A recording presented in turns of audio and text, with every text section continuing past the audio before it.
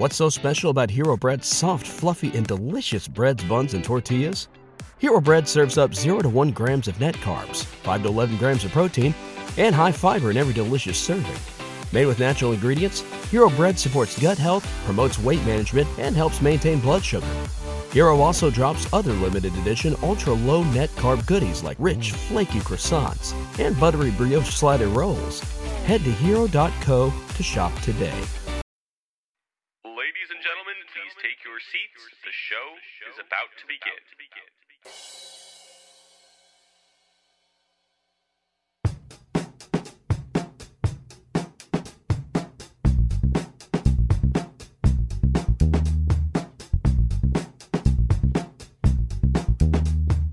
Welcome back to the one and only Cavs the Podcast, featuring commentary from all of your favorite Cavs the Blog bloggers. Now, sit back, relax, and enjoy.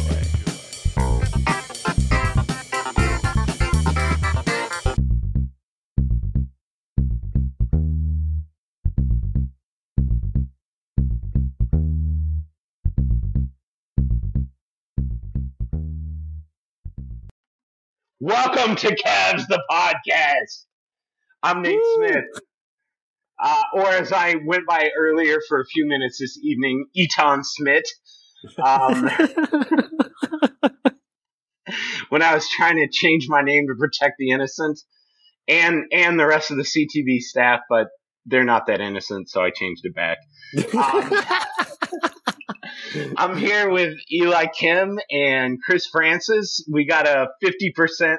This podcast is 50% Korean and 100% awesome. So I'm super hyped to have my boys on.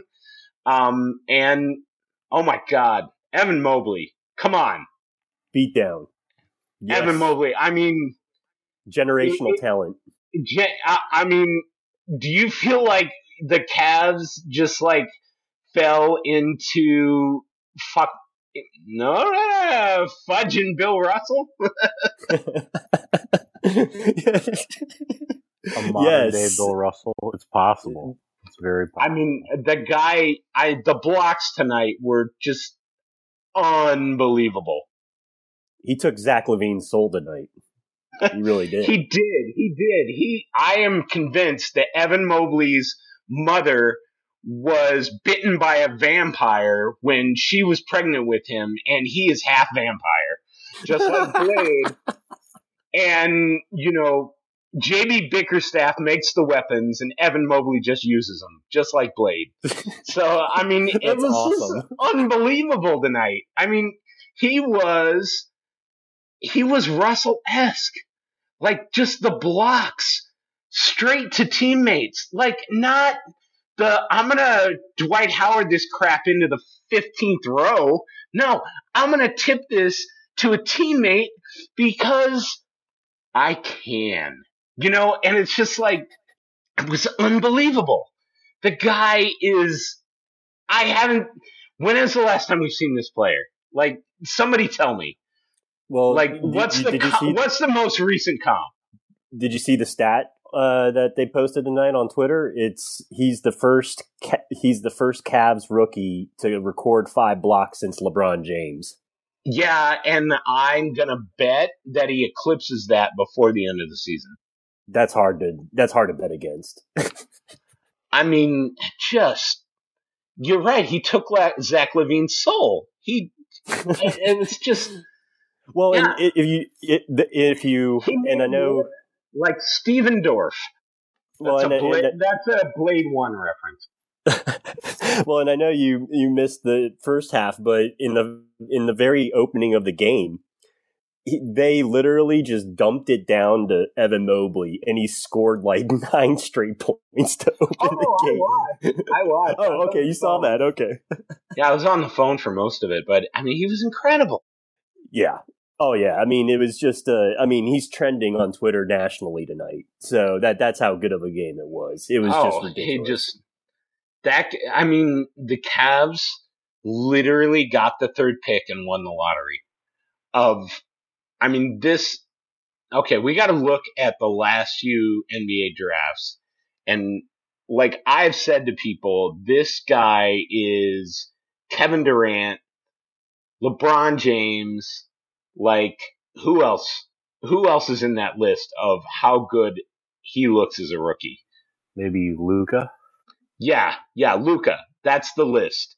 I mean, even Anthony Davis, I don't feel like he looked this good as a rookie.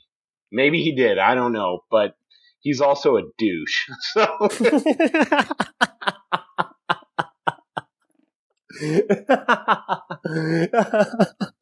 Nate, you're on fire. It is awesome. This is amazing. This is gonna be rare. This is rare, right? Yeah, rare. Like you just threw me on the grill and seared each side, and now, I'm rich and rare. I'm like Canadian Miss Whiskey. So anyway, I mean, what a performance from Evan Mobley. Let's talk about it. We've got 16 points, 8 of 11 shooting. Like, honestly, they should have given the freaking guy the ball more. Agreed. 9 rebounds. And let's talk about 31 minutes, 35 seconds, and plus 28 in that time. And that ain't BS either. Like, he earned every bit of that plus 28. He was ridiculous. 2 steals, an assist, and 1 turnover and 1 personal foul to go with 5 blocks. Like, say all you want about, our old center, Hard Rock Hartenstein.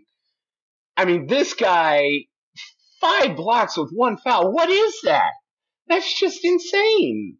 It's just ridiculous. Like, what are we doing here? And Jared Allen, Mr. Dunk Machine, 13 points, 12 rebounds, 5 and 9, just putting guys in the spin cycle in the fourth quarter. Like, he was, oh my God, this team's incredible.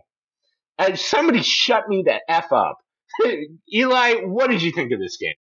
I mean, it was a beautiful game from start to finish. Started with Mobley, and then, honestly, Darius Garland has looked amazing, I think. In the last 5-6 games, he's been unstoppable. And you ain't lying, my friend.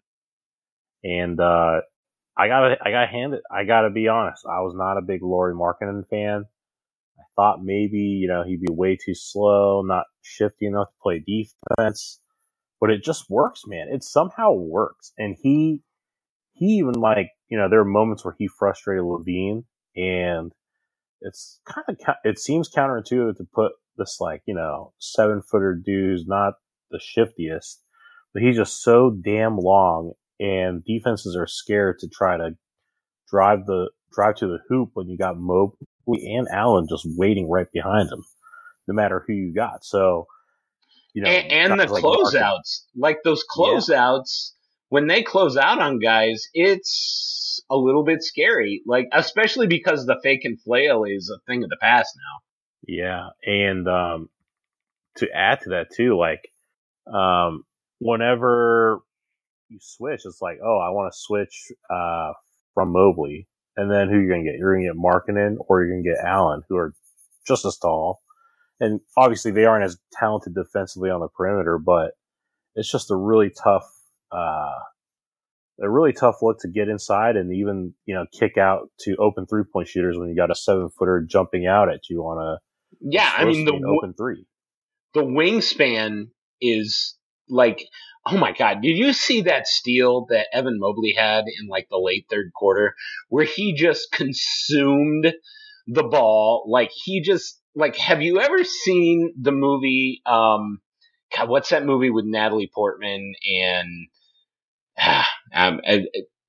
it's just, I'm drawing a blank here, so just ignore me. Keep going. I mean, one thing to piggyback of what Eli was saying, what was interesting about the game is that it was a total team effort. There was guys who stepped up all throughout the game. There was Love's 3 barrage in the third quarter.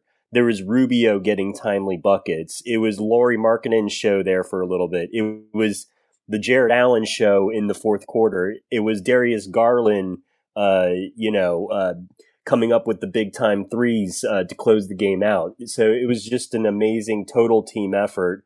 And the way they took care of business, I mean, they were favored in the game, which was rare. They've been rarely favored in any of the games this season.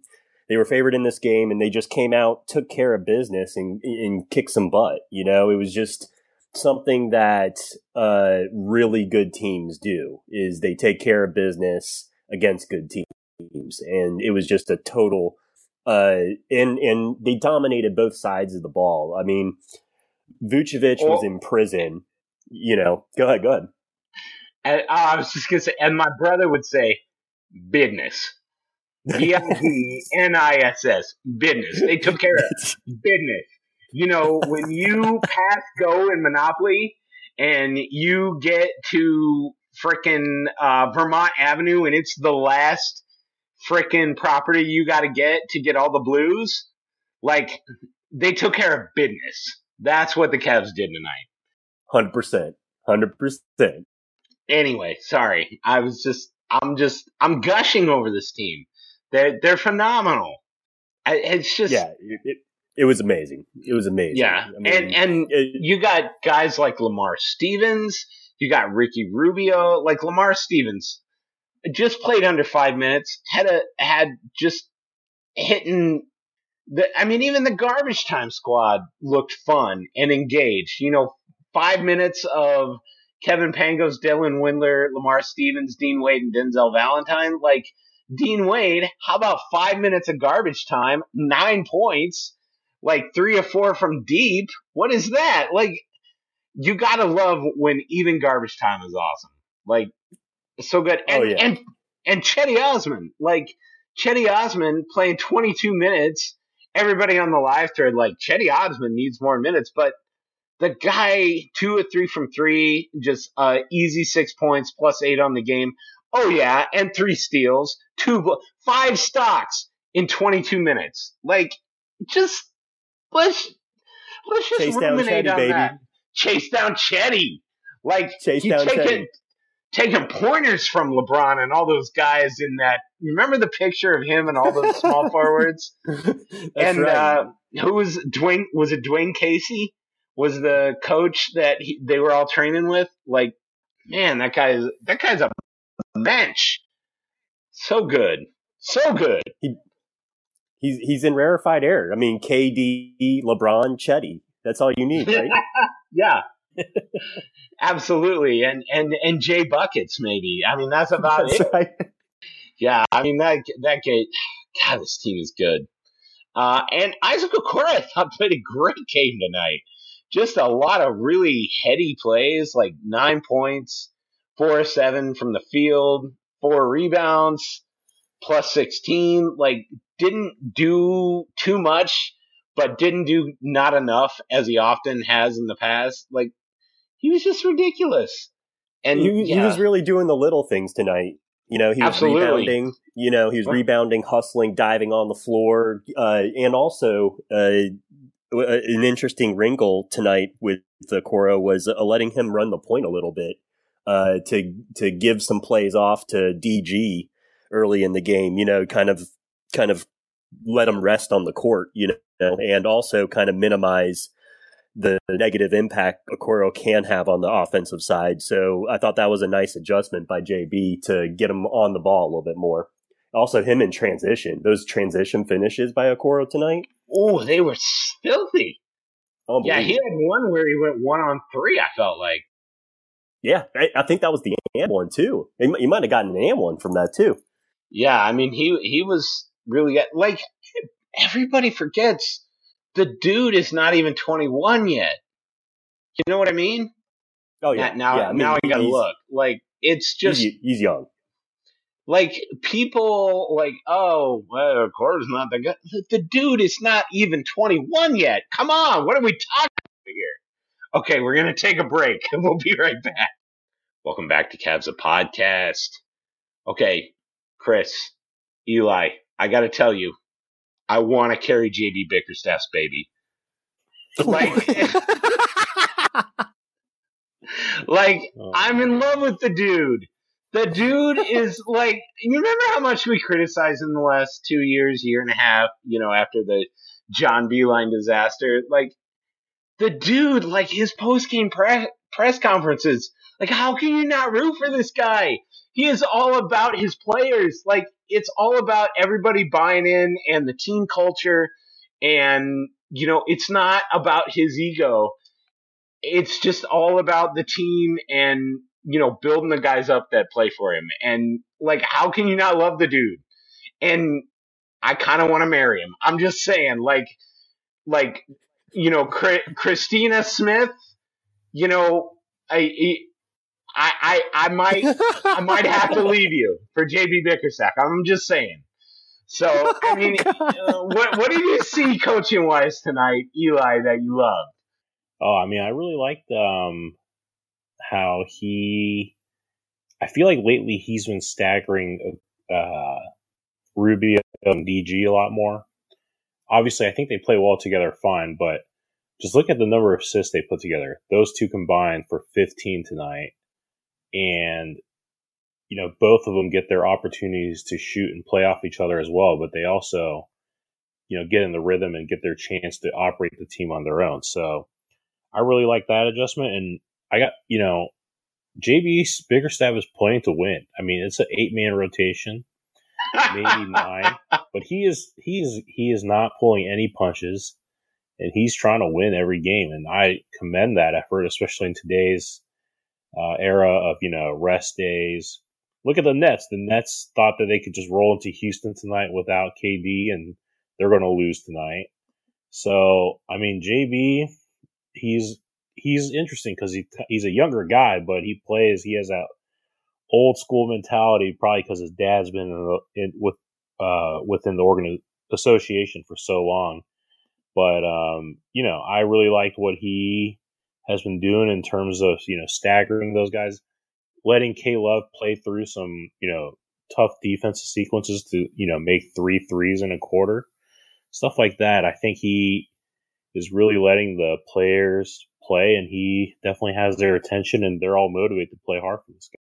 Yeah, I definitely feel like he has the team's respect, and that's hard to do, and especially when you've lost for the last season and a half. I mean, it's just the guy just puts people in a position to succeed, and you know how, like, we always used to complain about the baseline out of bounds plays and the sideline out of bounds plays, and just, I feel like, or the challenges last year, I feel like just like slowly some of those complaints are going away. Like, he's progressing along with his players. Like, the things that we had complaints about are fading away. And I don't know if you saw the tweet, a day or two ago, around, the improvement of, from last season to this season of the Cavs and the Warriors. And as I said, in responding to that tweet, not tanking is a hell of a drug. You know what I mean? Like, it's so nice to not be tanking anymore. Chris, what did you see tonight from JB Bickerstaff that you liked or didn't like? Yeah. Well, I mean, the adjustment I mentioned the adjustment to put Okoro on ball was, I think, a positive adjustment. I think that's definitely a way to kind of neutralize Okoro's deficiencies on the offensive end. I was critical on the live thread about the 8-man rotation, and specifically what was happening in the game was that Chicago was just packing the paint. Whenever Okoro and Allen were on the floor, it was just Chicago didn't even bother to guard Okoro. Also, they had cross-matched Okoro with Vucevic for a lot of the game. Very similarly to the way Utah did it with Rudy Gobert being primarily assigned on Okoro. Yep, that's an excellent point. And actually, what was a great adjustment by Bickerstaff was that cross match was actually one of the results of the cross match was actually how Mobley started going off, was that Mobley had a smaller guy on him as a result. And so that cross match, they were just mining that cross match with Mobley in the first quarter, which I thought was a great adjustment. Also, there was a great timeout that JB had in the second quarter that really, in my opinion, saved the game, because it was they had pushed the lead out to double digits. They had lost the lead, getting goofy in the second quarter, and JB calls a timeout. Clearly the message after the timeout was feed the bigs, feed Mobley, feed Allen. We need to keep on going to the bigs, because Chicago was small. I mean, Chicago plays small, and they like to go small in their reserve lineups, and they were also missing players as well. And so going to the bigs, adjusting to the bigs really kind of helped get the momentum turning in the second quarter. And in a general thing, I'll say about JB, and it's kind of piggybacking off what you guys are saying, which I think is a great point, is that he's the ultimate players coach. Like, you listen to his interviews, you listen to his comments, every single moment that there is, when he's talking about his players, it's nothing but positivity. He's never saying anything negative about his players. He's never going to put his players publicly on blast. He's always going to keep it in the locker room as far as anything that needs to be addressed. And you can't help. I mean, that's why these guys look like they're going to run through a brick wall for him, is because they know that the coach has their back. The coach is not going to leave them out to dry to the public. And that's got to be an extremely comforting feeling, especially for a roster as young as this.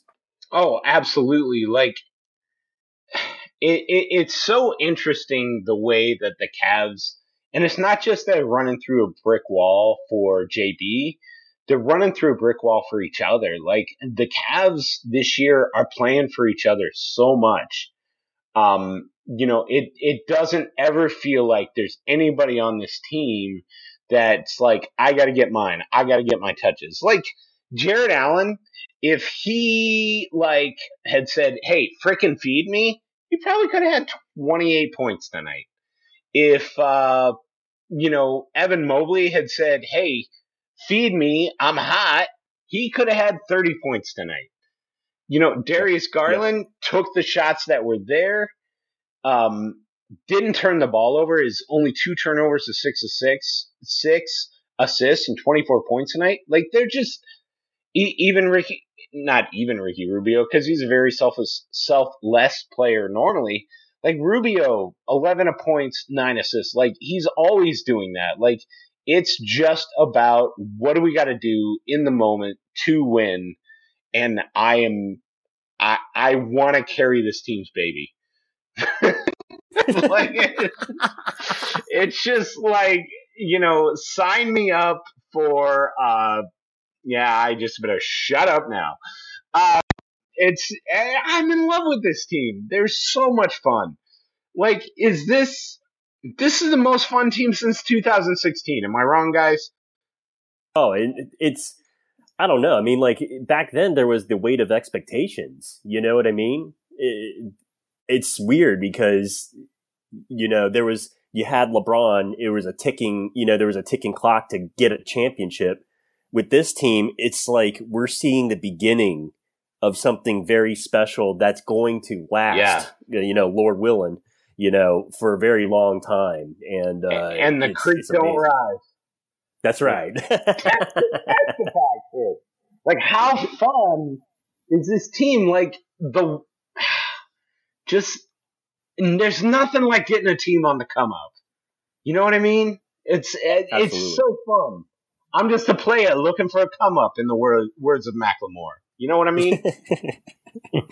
Yeah. And one thing I'll say is, to your point about Rubio and Garland, is I feel like they're really setting the tone for the team because of their unselfishness, and Mobley as well. I mean, it's just trickling, and it's an infectious thing about how unselfish this team is. And I feel like Rubio was an essential part of bringing that mentality to the team, and everybody's benefiting. Mobley seems to be that kind of guy. It's just the character on this team is off the charts in terms of basketball unselfishness. Ricky, don't lose that number. It's the only one you own. You might use it if you feel better. I don't know the next line, but something like when you get that was good. I was impressed. Yeah, that was a little Steely Dan for you. I've always been throwing out those memes of the Steely Dan Ricky don't lose that number. But man, that guy is so much fun. I hope he is a Cav for a couple more years at the very least. Like rest of his career. I feel like he's such a catalyst. I mean, like here's the thing I love about Ricky Rubio. Like, the guy has terrible shooting percentages from the floor. Like, come on, let's pull those up. They're sub 40%. And yet, he is such a positive factor. You know, part of the thing is the guy's not afraid to take the shot. Like, a little bit, teams are afraid of him because he's not afraid of missing. And you need guys like that on your team. Like, his willingness to shoot the three and just live with the misses has been so needed by this team. And the same thing with just, you know, going one-on-one. If he doesn't get a layup, if he misses that, you know, running one-handed scoop shot that he takes with both freaking hands, he's like, whatever, that's a good shot. I may not be shooting the highest percentage, but it's still a good shot. Yeah, Rubio is on. He's only shooting 36% from the field, but he is still shooting almost 35% from three. So can't be that upset with him from deep for sure. And in the words of David Wood, he is a very high variance player. Like, I feel like Rubio in wins versus Rubio in losses. Like, you can live. It feels like the losses. Like, they were probably going to lose him anyway, but he's good in wins. And in the losses, like, okay, he missed. They didn't shoot that well, but they were the right shots, you know. But they were probably going to lose that game anyway. And a little bit of that is, like, going back to the last two games, the Milwaukee game and the Jazz game. And I just thought the Cavs played phenomenal in both those games. Given... You know, the Jazz game, I thought, was one of the best games the Cavs played all year, even though they lost at the end. And the Milwaukee game, I was like, I can't believe they're in this game, despite the fact that they're on the second night of a back-to-back against one of the best teams in the West and literally the defending freaking NBA championship, or the defending NBA champions with Giannis Antetokounmpo looking like a modern day, like Jordan had a baby with Dr. J, like hitting freaking pull up threes, looking like Ray Allen out there. Like, what is that? Like, the fact that the Cavs are only in that down 10 at the end, like they just played their butts off, despite the bad shooting from everybody. Like, if there was ever a schedule loss, it was that Milwaukee game. Somebody jump in. I'm out of breath. Yeah, I mean, for sure, because that Milwaukee team, surprisingly, they haven't been that healthy this year. Their big three of Middleton, Giannis, and Drew have only played 11 games, in which they are 11-0 now. So, really tough opponent for the Cavs to not only get them on the back-to-back, but also have to travel to Milwaukee after playing at home the night before. So, you know, it's definitely, you know, we could chalk it up as a schedule loss, but they could have packed it in and no one would probably bat an eye, but they didn't. They fought. They kept it within, I think, 2 at one point in the fourth quarter. So, you know. Yeah, they were really close. And the other thing is Giannis has never lost on his birthday, so the Cavs came pretty close, but just it was a very good game, very entertaining. And yeah, Giannis is quietly being somehow even gotten a lot better. He's much more in control, I feel like. And, you know, I think the Bucks are kind of the sneaky team. Again, they're just slowly creeping up the standings and dominating again. And them and the Jazz. I mean, the Jazz are also the same boat. They're the third team in the West, quietly behind the Warriors and Suns, who just lost, after winning so many games in a row. So it's going to be interesting. I think there's just not a lot of parity right now. Well, I guess in a way there is a lot of parity, but the cream of the crop is really ahead of the pack, especially in the West right now. Yeah, and that Milwaukee game, I mean, let's go back and, dig into the box score a little bit. Cavs, 5 guys in double figures. Jared Allen with another monster game with 25 and 9, 2 blocks. You got Lauri Markkanen, being the big finish, which might be the greatest nickname I've ever come up with. I'm just going to toot my own horn here. 20 points, 7 rebounds, 2 assists.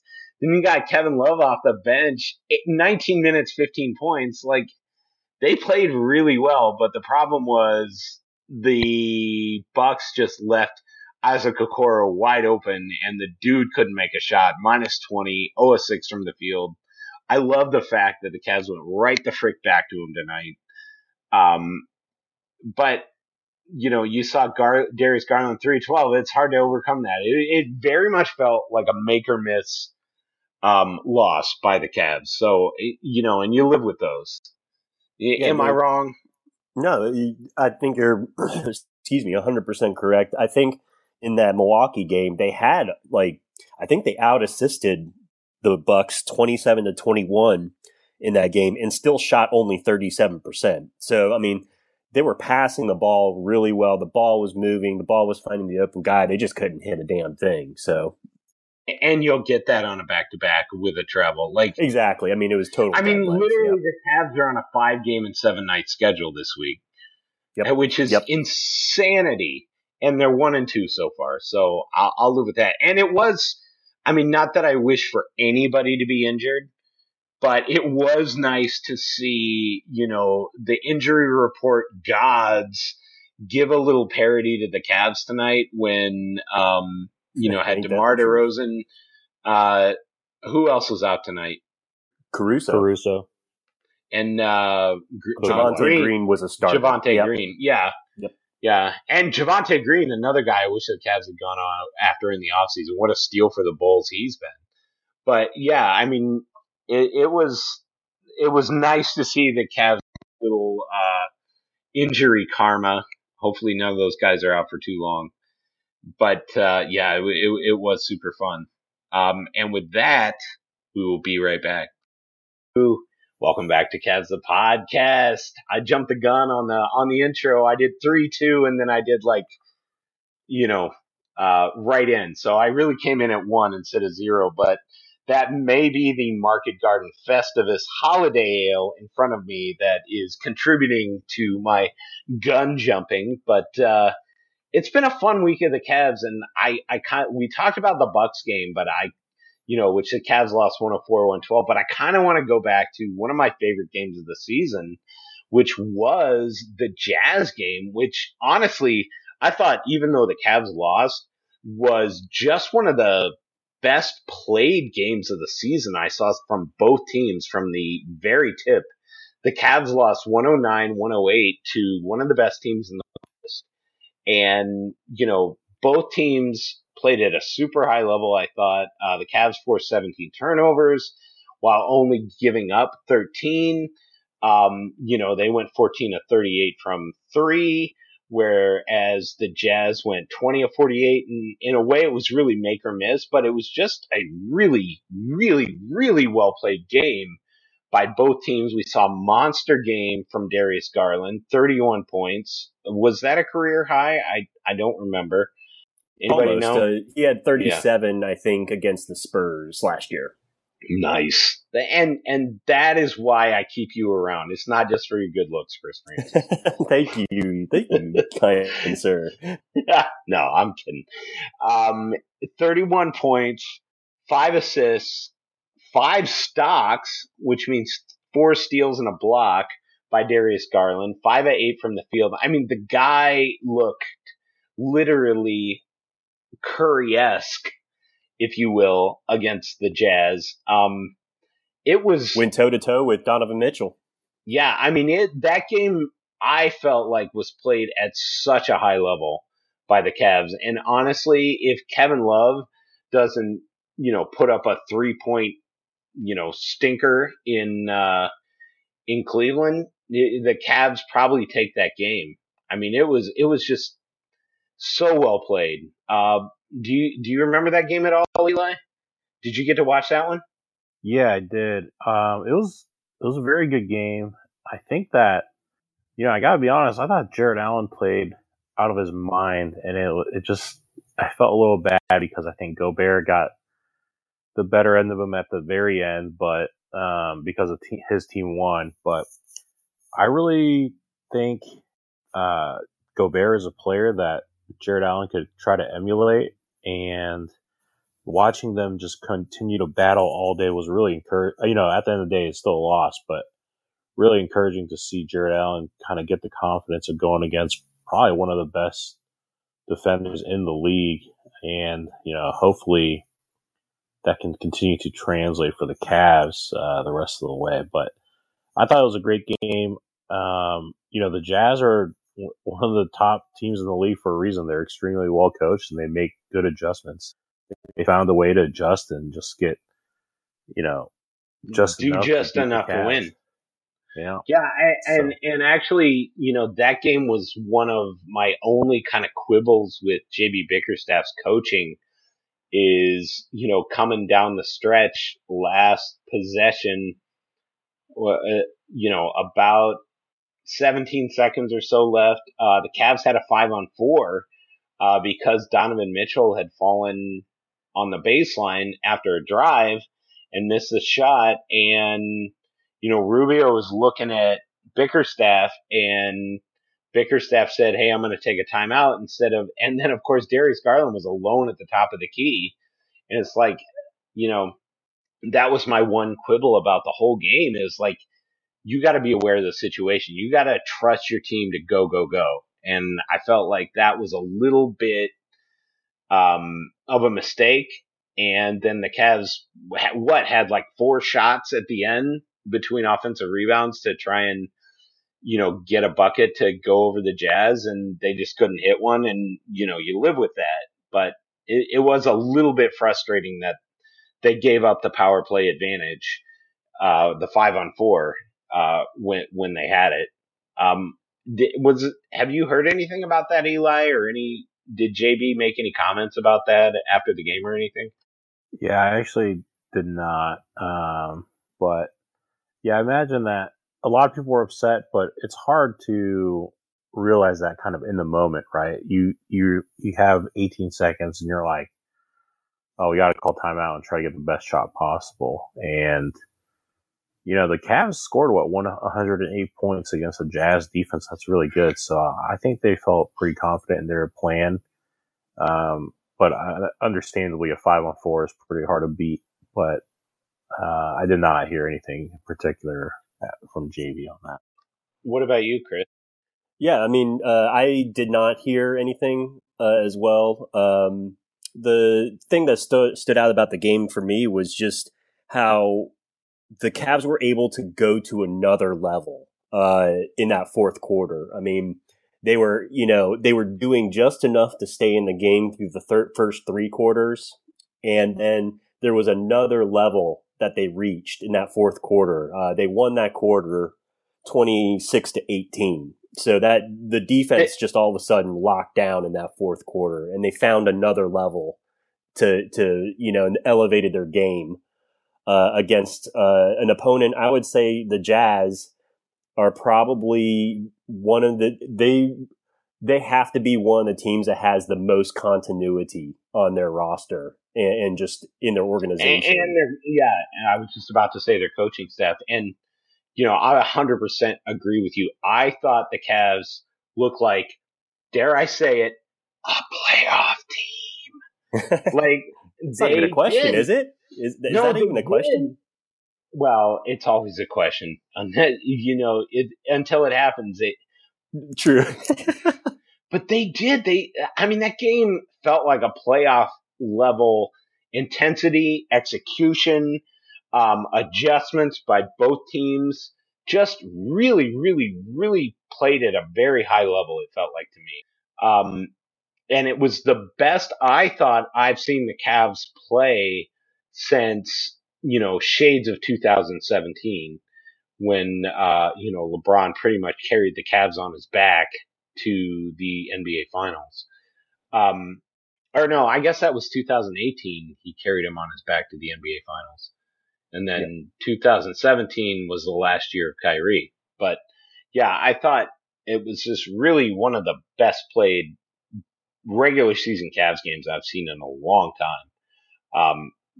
And again, the Cavs, 5 guys in double figures. Cedi Osman, another monster game. I mean, at this point, like, do you roll the dice and give Cedi more minutes? Because, man, it feels like he deserves them. Am I wrong here, guys? I mean, I 100%, I said that tonight. I 100% agree with you, Nate. I think you got to trust your guys. You got to trust the work they put in. It's obvious that Cedi went to the lab this offseason, really worked on his mental game, I think was the main thing, honestly. And he's come out and he's been consistent all the way through this season. And I feel like you got to reward guys for the work they put in. It comes at and I get that it comes at the expense of Okoro, which, I get why that might be controversial, but I feel like that could be beneficial ultimately for the team and for both guys, quite frankly. Put a little less pressure on Okoro to produce in, fewer minutes and reward a guy who's been consistently good for you the whole season. And, Cedi is, he's 26, 25, 26. He's not old. I feel like that this improvement that he has is sustainable and that there could be even a little bit marginal improvements yet still for him. And, it wouldn't harm, I don't think. I get why they don't want to mess with success there, but I feel like the guy's kind of earned it. I don't know what you think, Eli, but. Yeah, I mean, I really like how Cedi's been playing this year for sure, but I think the fear is once he plays a lot more, he's going to have to do more than be a catch and shoot. And, he's not really doing any secondary playmaking anymore. And I think that's all by design. That's a good point. Yeah. So I think the more you play him, you kind of have to let him, he has to do more than just catch and shoot the whole game. So I think there's a fear that if he plays more, his role might have to evolve. And that's when things can kind of go off the rails with him from last year's.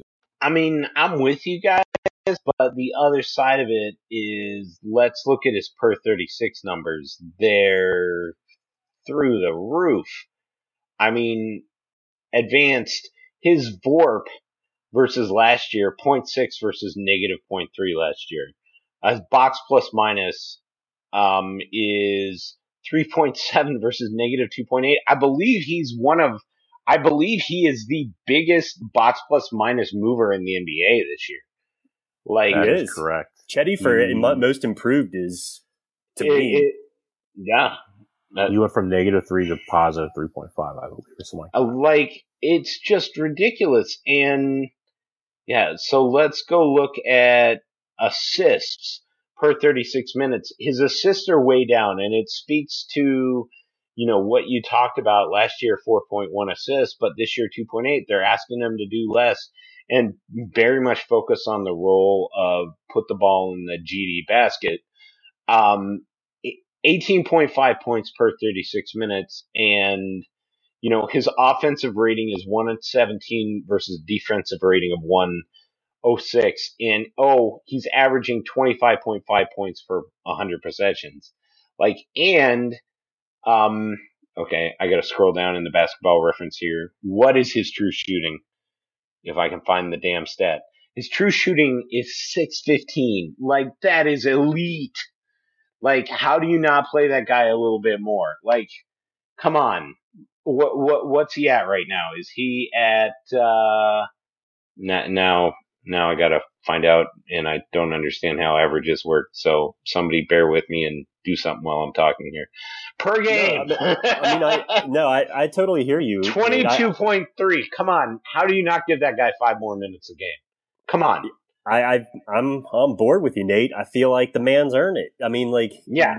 it's a real meritocracy in the NBA, and the dude is just balling his brains out. Yeah. So, you know, I feel like he's earned it. He's earned the right to, you know, I think he earned.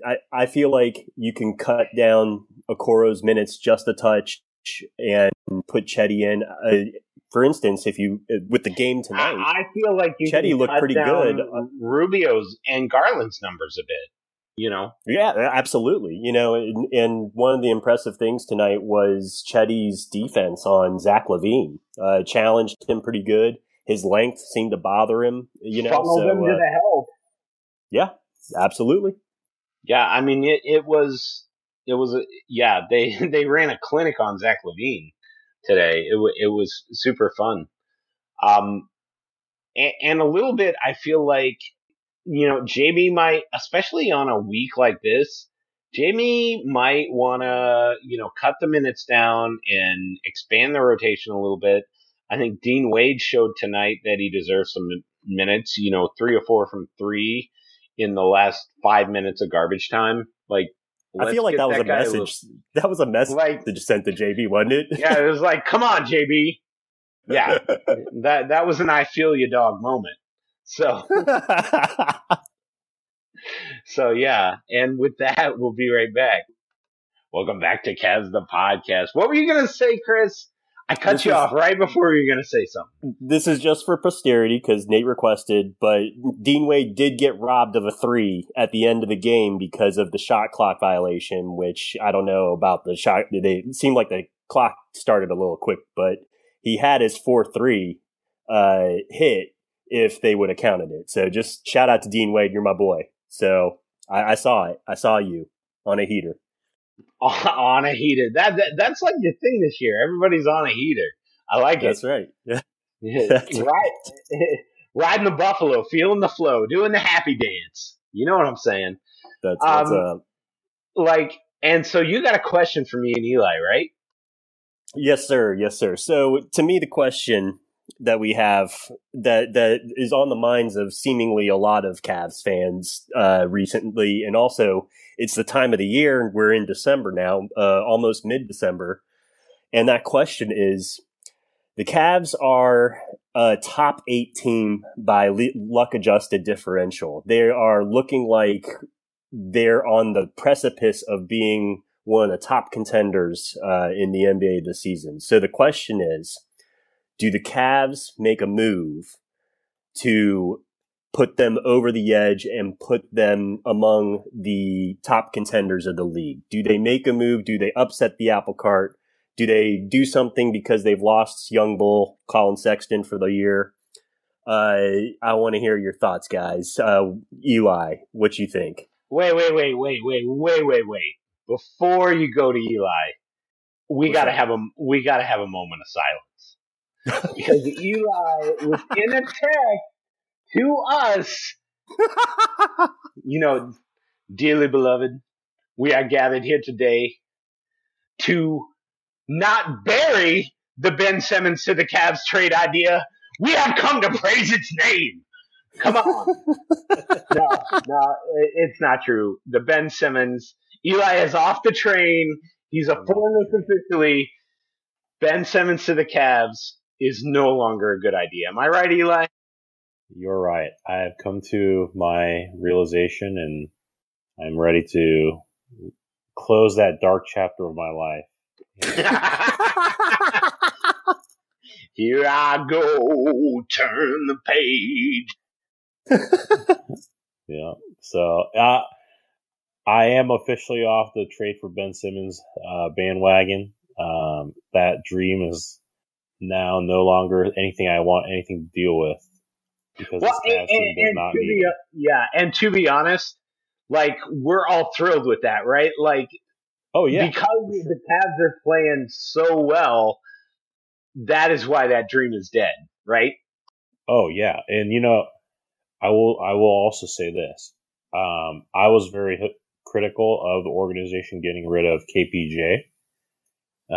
I think in hindsight we can look at that and see that as not as devastating as a move. now that we have almost a full year of results. So I am not going to bring up the Ben Simmons hypothetical trade to the Cavs going forward. That train has left the station, and in hindsight, I should have never wanted to even be on that train. So I'm ready to let that all go. To be fair, the man driving that train, the engineers of that train were Daryl Morey and Rich Paul. Those are some sketchy engineers. Come on. That is true. So, but back to the main question that prompted all of this, including, missing trains and whatnot. I actually am on the fence here. I think the Cavs should make a move. I don't think it has to be a go all in for, an all-star type of move, but I do want to see the Cavs make a move. And one move that I think is still on the table that could happen, and honestly, I think it should happen, is James Ennis. He's on the street. Oh, I did not expect that. I didn't expect that at all. And it would cost the Cavs a minimum salary because they do currently have 15 players. So they would have to cut either probably Ed Davis or...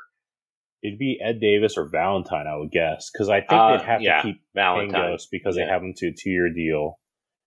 And Valentine's deal for next year is not guaranteed. So it'd probably be Ed Davis. I don't think his deal for this year is guaranteed.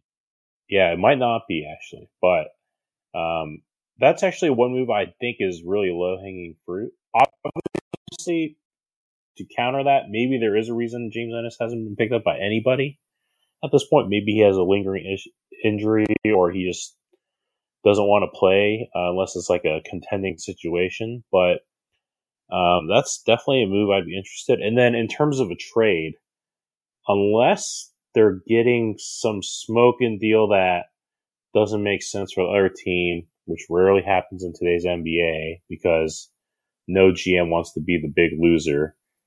I think a trade for like a slight reclamation project, maybe like a Derek White, could make sense. Karis LeVert is a name that has been popping up a lot because of the report that the Pacers might be looking to trade their whole core away. And even Chris Fedor tweeted out that the Cavs could be a strong suitor for him. But looking at how the Cavs salary structure is, I don't see a way the Cavs can make that deal unless they give up Rubio, which I'm totally against. And I think I tweeted this too. The easiest one is giving Rubio up straight up, which is definitely not going to happen. Yeah, Osman, that's really tough to me. Yeah. Yeah, Osman and Okoro. Remember how last year how Osman seemed overpaid and now he seems underpaid?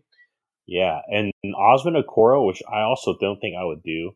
And then maybe the alternative is you aggregate like Okoro, Windler, Dean Wade, and Lamar Stevens. I mean, that's like pretty much the three pathways unless they do some janky stuff with a third team or a 4-team deal where they give a bunch of assets to get other things as well. But I just don't really see a good pathway for LeVert. And, to be honest, he doesn't have the best health track record, which could be devastating when you go for a trade of that magnitude of salary. So, besides that, the Cavs should only be really looking at fringe types of deals, I think, on the margins. Because why mess this up? I mean, this team is playing really well. They're playing for each other. And, if you do want to look at a trade, I think the focus should be on this team for now and look at a deal in the offseason when you still have some big questions, like with Colin Sexton's restricted his free agency.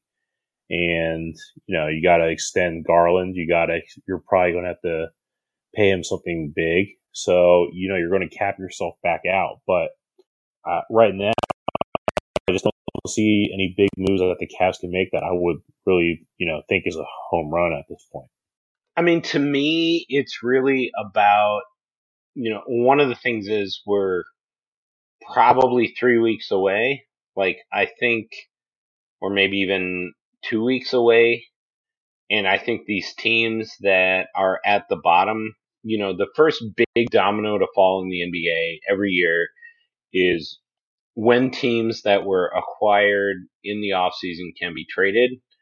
I'm not sure when that is right now because I had a couple of adult beverages. It's next week, actually, December 15th. Okay. But yeah, so we're a week away from that. So I feel like it kind of depends on, if Indy wins a couple games, maybe they, make that move.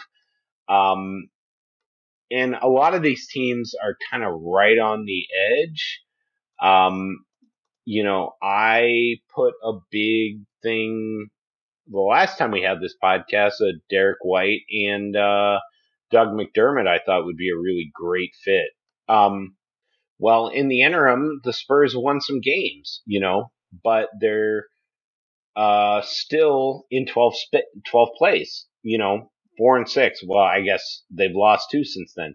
So it's like, there's a place you look and say, hey, if you're the Spurs and you can get a couple draft picks and give up a Derek White and a Doug McDermott who, may not necessarily be long-term fits for you for a Kevin Love, that kind of makes some sense. If you are the Indiana Pacers right now, it's not looking that great for you. You're 11-16. I think a guy that would fit phenomenally for the Cavs is Malcolm Brogdon, who could definitely slide into that. I would give up a Ricky Rubio for a Malcolm Brogdon. I'll be honest. Unfortunately, you can't trade for Brogdon this year, though, because he signed an extension. Why are you such an a-hole? I'm just saying, I would trade a lot for Malcolm Brogdon, too, but unfortunately... Yeah, whatever. You jerk. Why don't you just poop in my oatmeal some more? Yeah, there's a Karis Liver. There's Gary Harris. I don't think Gary Harris makes sense for the Cavs. I threw out the idea of my boy Satoransky from New Orleans, right? New Orleans, yeah, the New Orleans Fatties. Yeah, like Zion Williamson and Brandon Ingram, like together they make the number 10. So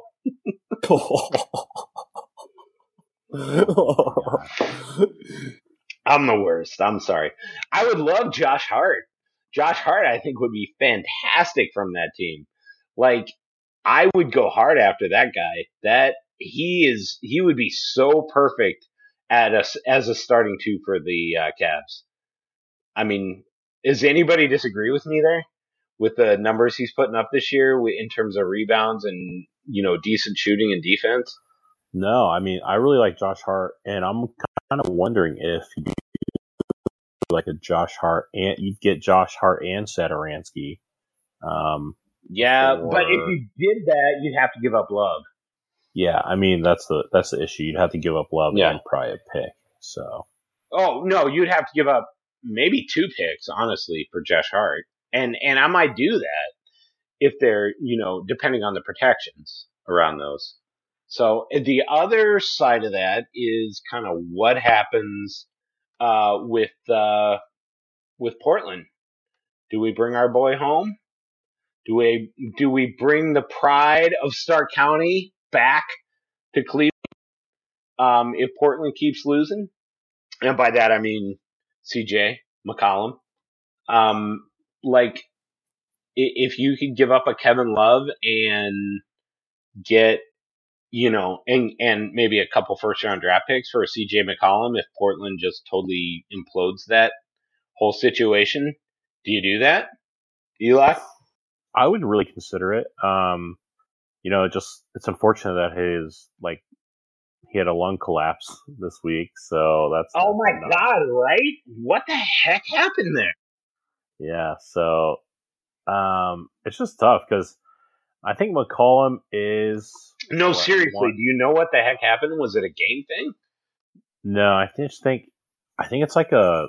I He think just apparently woke it up and happens his to lung normal people. collapsed? What? Apparently it happens. No, it doesn't. Yeah. I think it's that whole wine thing he's into. That wine shit is weird and will mess you up. But I don't know, man. I like McCollum, and I think he shoots enough threes to make the fit work with basically any NBA team. And the Cavs now have enough defensive, Yeah, enough I feel like defensive the structure around him. the Cavs 1 through 3 makes enough sense that you could have a guy like CJ McCollum as your starting two. And honestly, I feel like you could ship Colin Sexton out in that deal because, that team would probably be willing to wait on Colin Sexton, either pay him the qualifying offer or, kind of figure out how that whole situation is going to work. But I feel like Colin Sexton could be part of that trade too if they blow that team up. Oh yeah, for sure. So I don't know. Yeah, I mean, I like that. I like that idea, the McCollum idea. I mean, especially if you're getting off the Love contract, I think it makes a lot of sense. I mean, I'll be honest with you. I'd love to get McCollum and get Larry Nance back, but that ain't happening. Poor Larry Nance. I feel like he definitely did not make a great decision asking for a trade. When the Cavs drafted Evan Mobley, he should have been like, yes, please. But whatever. I mean, he's kind of getting scraps out, and I mean, he's fighting for time with a frickin' Zeller brother. Come on. What is that? God. And at least Neil O'Shea is out for that team. Anyway, I just feel bad. Rest in peace. Yeah, absolutely. Rest in piss, bozo. Neil. Yeah. And with that, we'll be right back. Welcome back to Cavs the Podcast, second hour. We're trending a little more mellow now, but Chris, there was a joke I was supposed to make. What was the joke, Eli? Chris, you asked the question, so. Oh yeah, and Eli says that because Eli is kind of the new acting managing editor of Cavs the Blog, at least for at least until I get back on my feet again. I've been dealt a blow personally, so I'm turning over the reins of the blog to a very capable hands, Elijah Kim. Chris, listen to the boss. Oh man. Well, to the question, the reason why I thought of it and what it reminds me of is, and what kind of precipitated the thoughts is about going all in this season, is that look at what happened to the Celtics about 3-4 years ago. Tatum is popping off. Jaylen Brown's popping off. They have Rozier. They had Gordon Hayward. They had this core. They made it to the Eastern Conference Finals against the Cavs. They lost or whatever, but they stood pat. They stood pat with all their picks, all their guys, and look at where they are now. They are a middling team, and there's now questions about, is Tatum going to stay? Is Brown going to get traded? They are totally in the mud. And so it just, to me, and it's interesting listening to you guys talk, is that you guys make such compelling cases both ways, with the McCollum deal or just standing pat. For me, because what I was going to say coming into this discussion was that I want to make a move. I want to make a big move because I want to strike while the iron's hot. And we have Evan Mobley, who's a generational talent, and he's completely changed the complexion and trajectory of the team.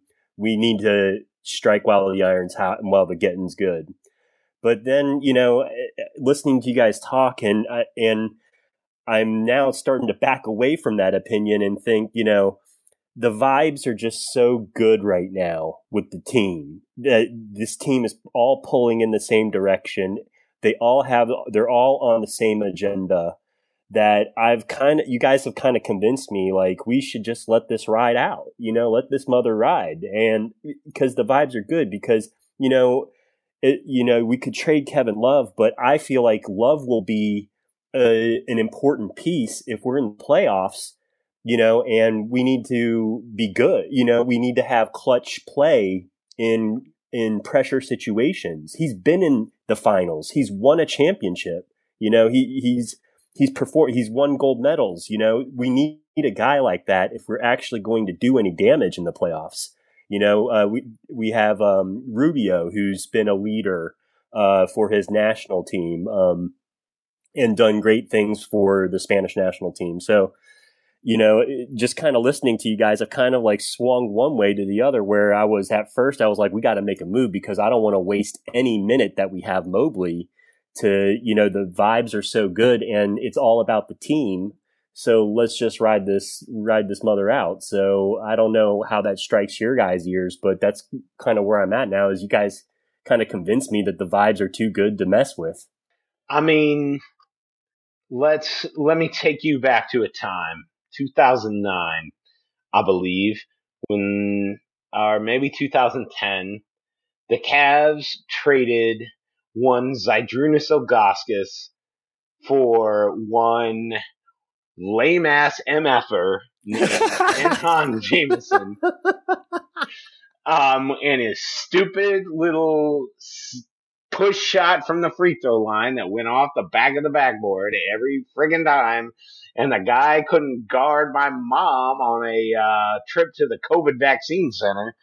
I mean, come on. And I still, to this day, say that was the worst GD trade I ever saw in my GD life, because it totally jacked the chemistry of the Cavs, even though Z came back like 60 days later when the Wizards bought him out, and he came back, and they literally made a frickin' rule, the Z rule, so that teams couldn't buy out players and they could return to the team that traded them in the first place. But it totally jacked the Cavs' chemistry, and I contend, if you had a time machine and you went back and you made that trade differently, the Cavs' first championship might have been 2009 and not 2016. Ooh, wow. So, or 2010, I don't know. I can't remember. I got my dates all jacked up, but it's definitely, don't screw up chemistry. Like, this team is so fun, so good. Why would you mess it up? That being said, you could trade some guys at the bottom of the roster. You got your Dean Wades. You got your, Lamar Stevens.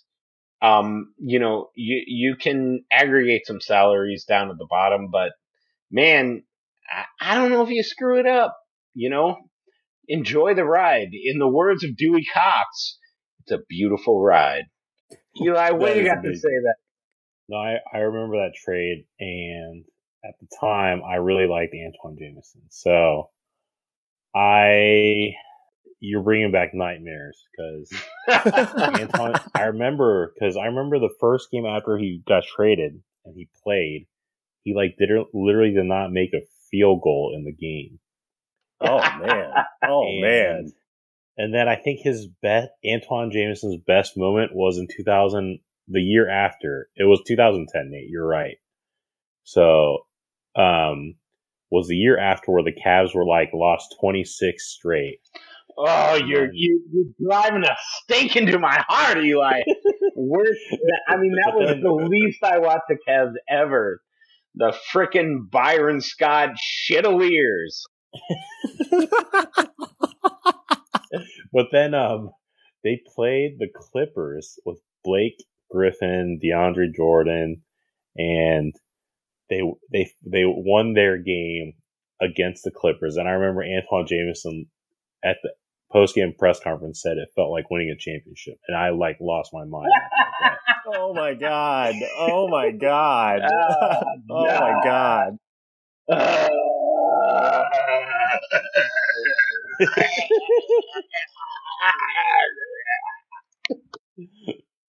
But Anyway. Oh my God, that was brutal, Eli. That was brutal. Why don't you just pull my gallbladder out and just beat it against my face? Oh my God.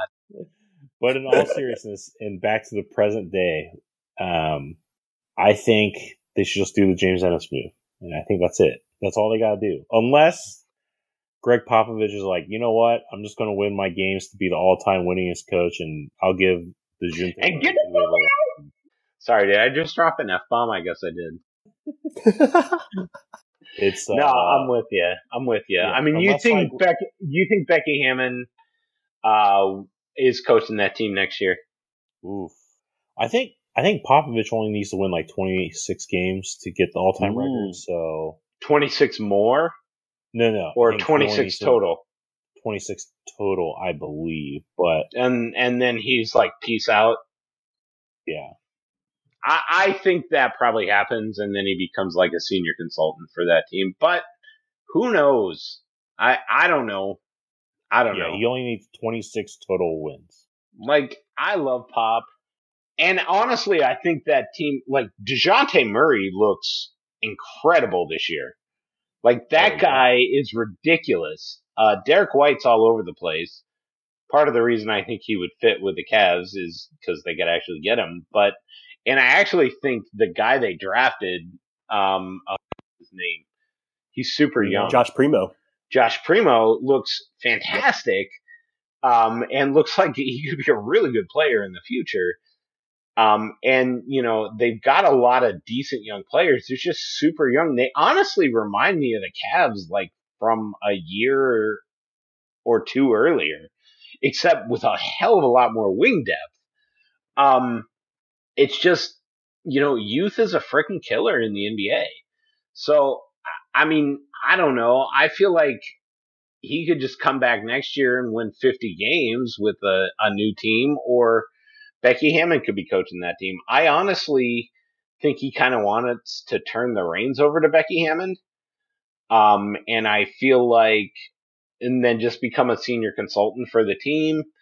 So I don't know. I mean, I love Pop. You know, I live by the creed of WWPD. What would Pop do? I don't know what's going to happen with that team, but, you know, Derek White is on a 4-year guaranteed contract. It's hard to trade a guy like that just because it's like, well, if you're good next year, you really wish you'd have had that guy. I don't know. I don't know what happens with that team. I'm just babbling now. I don't know what I'm saying. Somebody step in because I'm just, I don't know. Chris, okay, so we talked about this when we were planning this segment. Give me one thing that's going on in the NBA right now that is surprising you, and one thing that you're like, ha ha. Well, the one thing that is surprising me is that's a great question. What's the one thing that's surprising me? I guess it's the Knicks. I would say being total dog crap. Really kind of did. I thought they, you know, had some good mojo from last year, and I expected them to, you know, hang in and be in the mix, and they look bad. And there's already now they're starting to take shots at New York. The fickle New York media and fans are now turning against Tibbs. So what a difference 6 months makes. So that'd be the surprising thing, I would say, for me. It wouldn't surprise some of the more doomer Knicks fans, but it does surprise me. So the thing your surprise or your ha-ha? I guess it could work for both. No, the ha-ha is definitely Jalen Green. What a scrub. Oh, my God. I mean, I'm sick of hearing, like, there's a little joke and I'm an old curmudgeon, and there's a little joke in my NBA chat circle about, you know, buckets and problems and stuff like that. They were all in on Jalen Green, this, that, and the other thing. Well, guess what? He freaking stinks. He stinks to high heaven. And you expound. Yes. Oh, yeah. I mean, well, I don't know if you've seen the stats, but basically the Houston Rockets went on a 6-game winning streak, I think, or something like that, after he got taken out of the rotation or whatever. They're like 26 points better per 100 possessions without him. And on top of that, apparently KPJ also stinks, and the team has totally turned their performance around. They beat the Nets tonight without either of them. So, learn the game. The game is about not just buckets. It's about preventing buckets too. So, Evan Mobley for the win. Suck it, Houston fans. And Tillman for Titta. Tillman for Shitta is undefeated. What about you, Eli? Well, what about you, ironically, Eli? Chris's haha is my surprise, which is the Rockets. They won 7 straight, and they beat the crap out of the Nets despite James Harden getting his 15 free throws in Houston like he's used to. So okay, they're letting them rat. Go ahead. Oh no, I'm saying they're letting the Rat King go now. Who's the Rat King? Sorry. Oh, the Rat King is definitely Trae Young or James Harden. Take your pick. Jimmy Harden. Take your pick. They're the Rat Kings. I almost feel like James Harden is almost yesterday's news at this point. He feels totally exposed to me as an NBA star.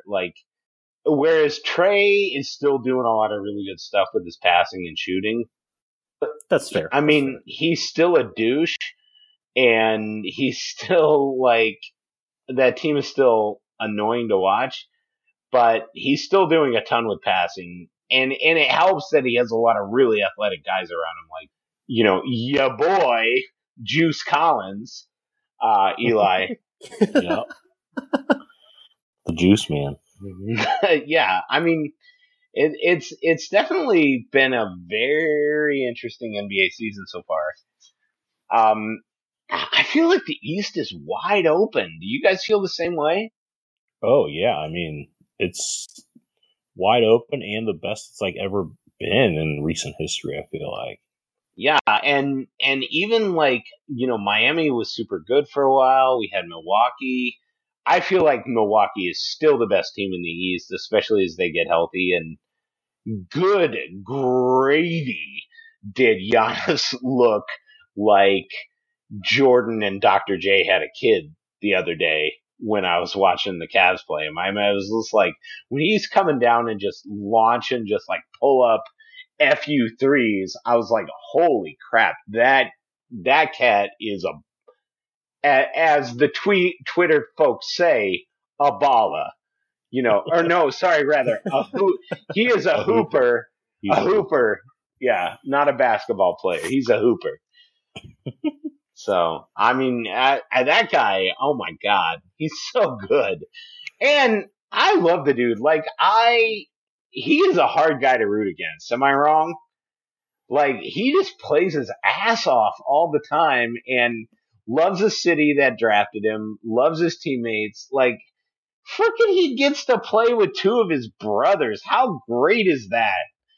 I mean, I can't even, I have a hard time even getting mad at Giannis when the Cavs lose to him, except that the refs never call GD travel on him.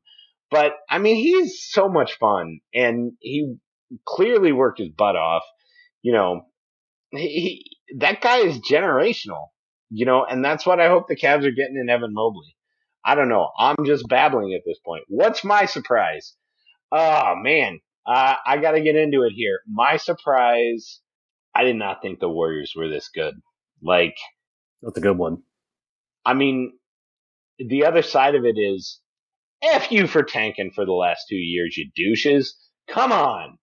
We all know they tanked for the last 2 years, and they got a bunch of draft picks.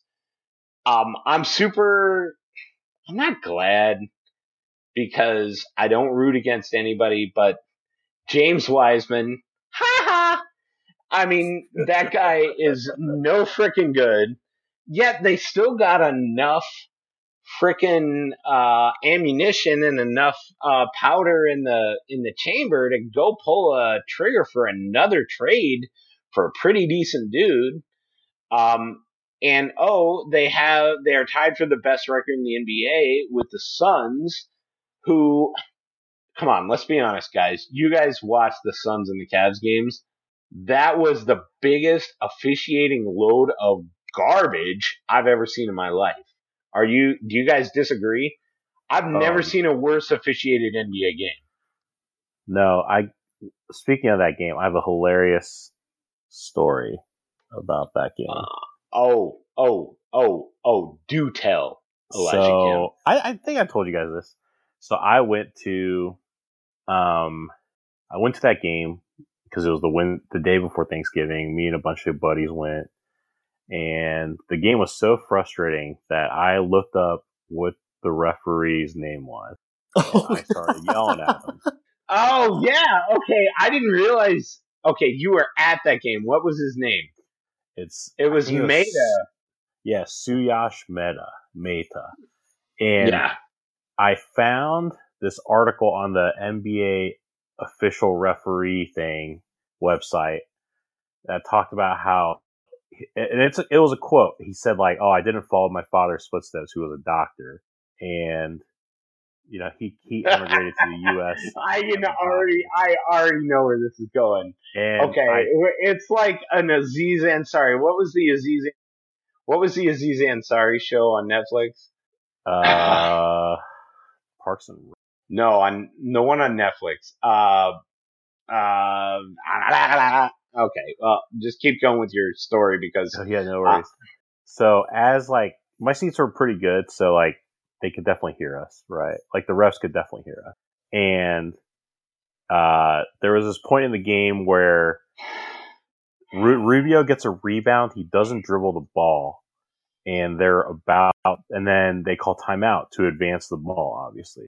And oh my God, I remember that. Yeah, and the show pointed at under the Cavs basket, saying that they're going to have to go from there because he advanced the ball. Which he did not at all. And you could hear Rubio literally yelling, like, "I didn't effing dribble the ball." And his name is not Rubio. His name is our Lord and Savior, your Jesus Rubio. Yeah. Anyway, keep going.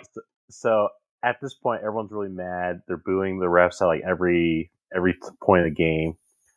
And I yell, "Hey, ref, it sucks that you're nowhere near your father, and on top of that, you're blind." I'm like the meanest person in the world. And I was, to be fair, I was sitting kind of far, but like still, within distance of seeing him. So are these the same seats that you hooked me up with, Eli?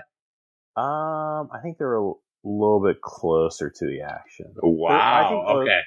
Because the ones like me and David had were pretty good. So yeah. So because it was Thanksgiving, I think I got like a upgrade to the back. Nice. So basically that happens. Obviously the Cavs lose, and then the worst part is he has to like walk through the tunnel right in front of me to leave because that's where the referees come out. And me and my friends, like, I mean, this is like not a nice thing to do, but we were just telling him like, I'm shocked, disappointed in you. You're like, you couldn't even be a doctor. Like, we're just yelling all this. Oh my God! And like you are questioning this man's life choices. And, to top it all off, I like sarcastically found his like Instagram, and I sarcastically DM'd him and said, because I was so mad at this point, and I might have been a little intoxicated, but I DM'd him and I posed as a Suns fan, and I said, I bet people just look at your Instagram to spill hate and vitriol about the call you missed, but I just want to thank you for giving my Suns the victory in Cleveland this evening. And he literally, he never responded to it, but he blocked me. So that means he saw the message and decided, like, I'm not dealing with this guy. So he blocked me. And that's my story. Did that make your week, Eli? What's that? Did that make your week? No, because in the end, I felt bad that I said he was not half the man his father was. So I'm half the man I used to be. Yeah. So, but at the end of the day, it was a frustrating game. It brings the worst and the best emotions, but it was not a fun drive home after watching the refs. Oh my God! How bad did they hose Darius Garland that game? Like, he literally had 3 absolute phantom fouls. Like, they were just not fouls, and they called them against him.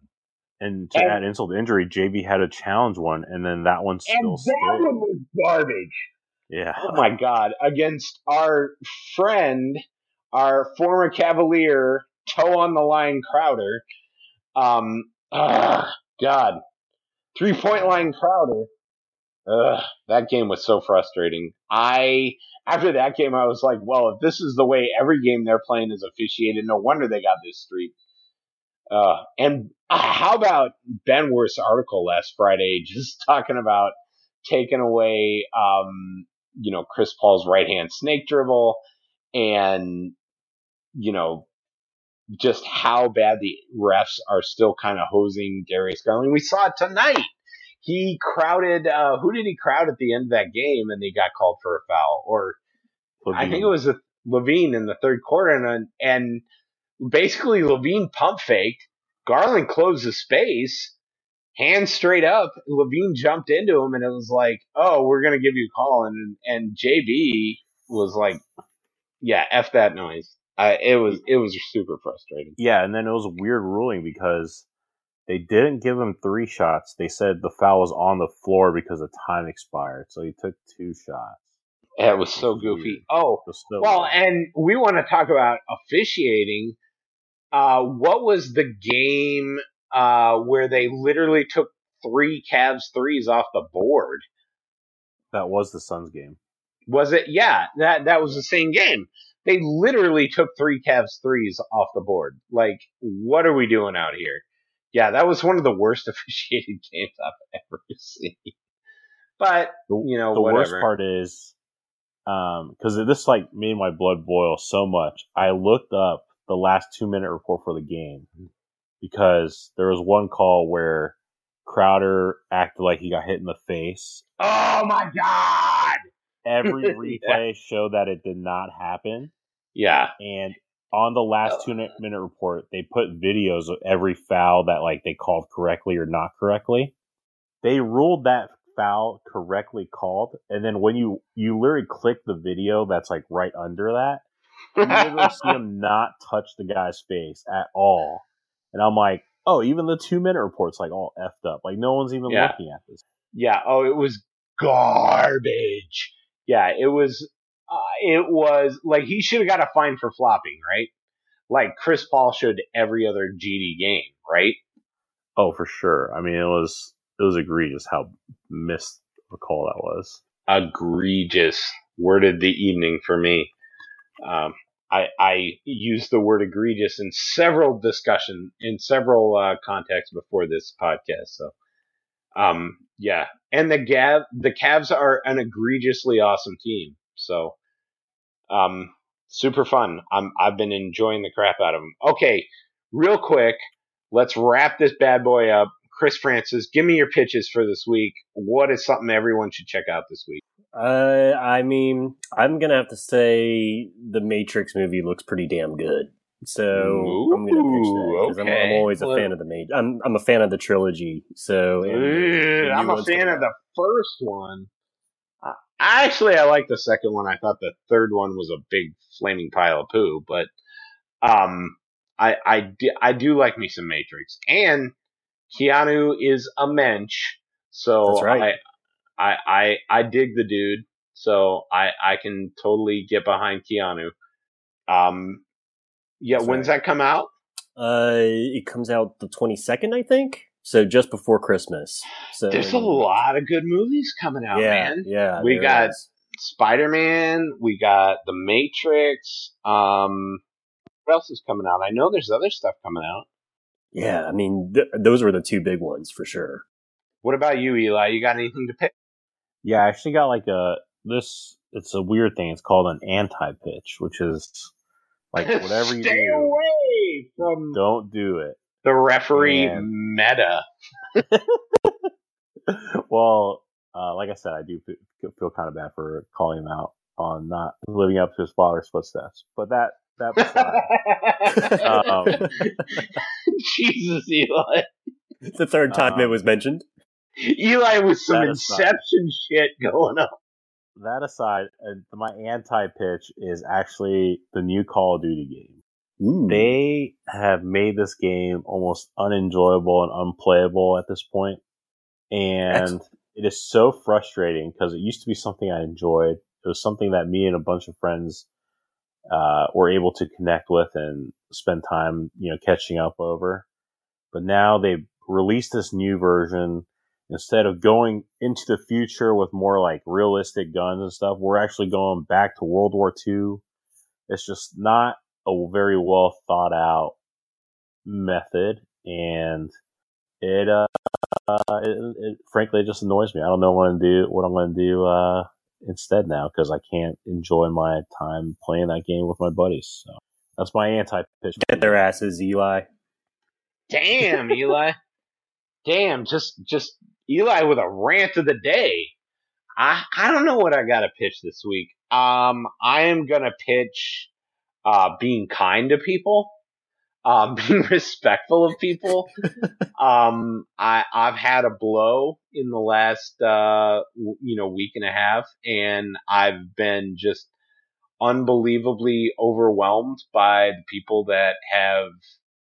I feel like I try to treat people with kindness and respect and support, and I've been super just touched by the people that have returned that to me as I've been experiencing tough times. And I just want to say thank you to everybody that present company very certainly included, that has supported me and been my friend, and just been awesome people that I like to surround myself with. So thank you. And also, I'm going to pitch Market Garden Festivus Holiday Ale, which is the official beer of saying I love you, man, at 93 minutes into a podcast. So, yeah, that's what I'm pitching. So, and as always, go Cavs. Go Cavs. Go Cavs. Thank you for listening to Cavs the Blogs podcast. Check back soon for some more fun with your favorite bloggers. There's a fire. You lost your home. Where's your partner? And we're out. What's so special about Hero Bread's soft, fluffy, and delicious breads, buns, and tortillas? Hero Bread serves up 0 to 1 grams of net carbs, 5 to 11 grams of protein, and high fiber in every delicious serving. Made with natural ingredients, Hero Bread supports gut health, promotes weight management, and helps maintain blood sugar. Hero also drops other limited edition ultra-low net carb goodies like rich, flaky croissants and buttery brioche slider rolls. Head to hero.co to shop today.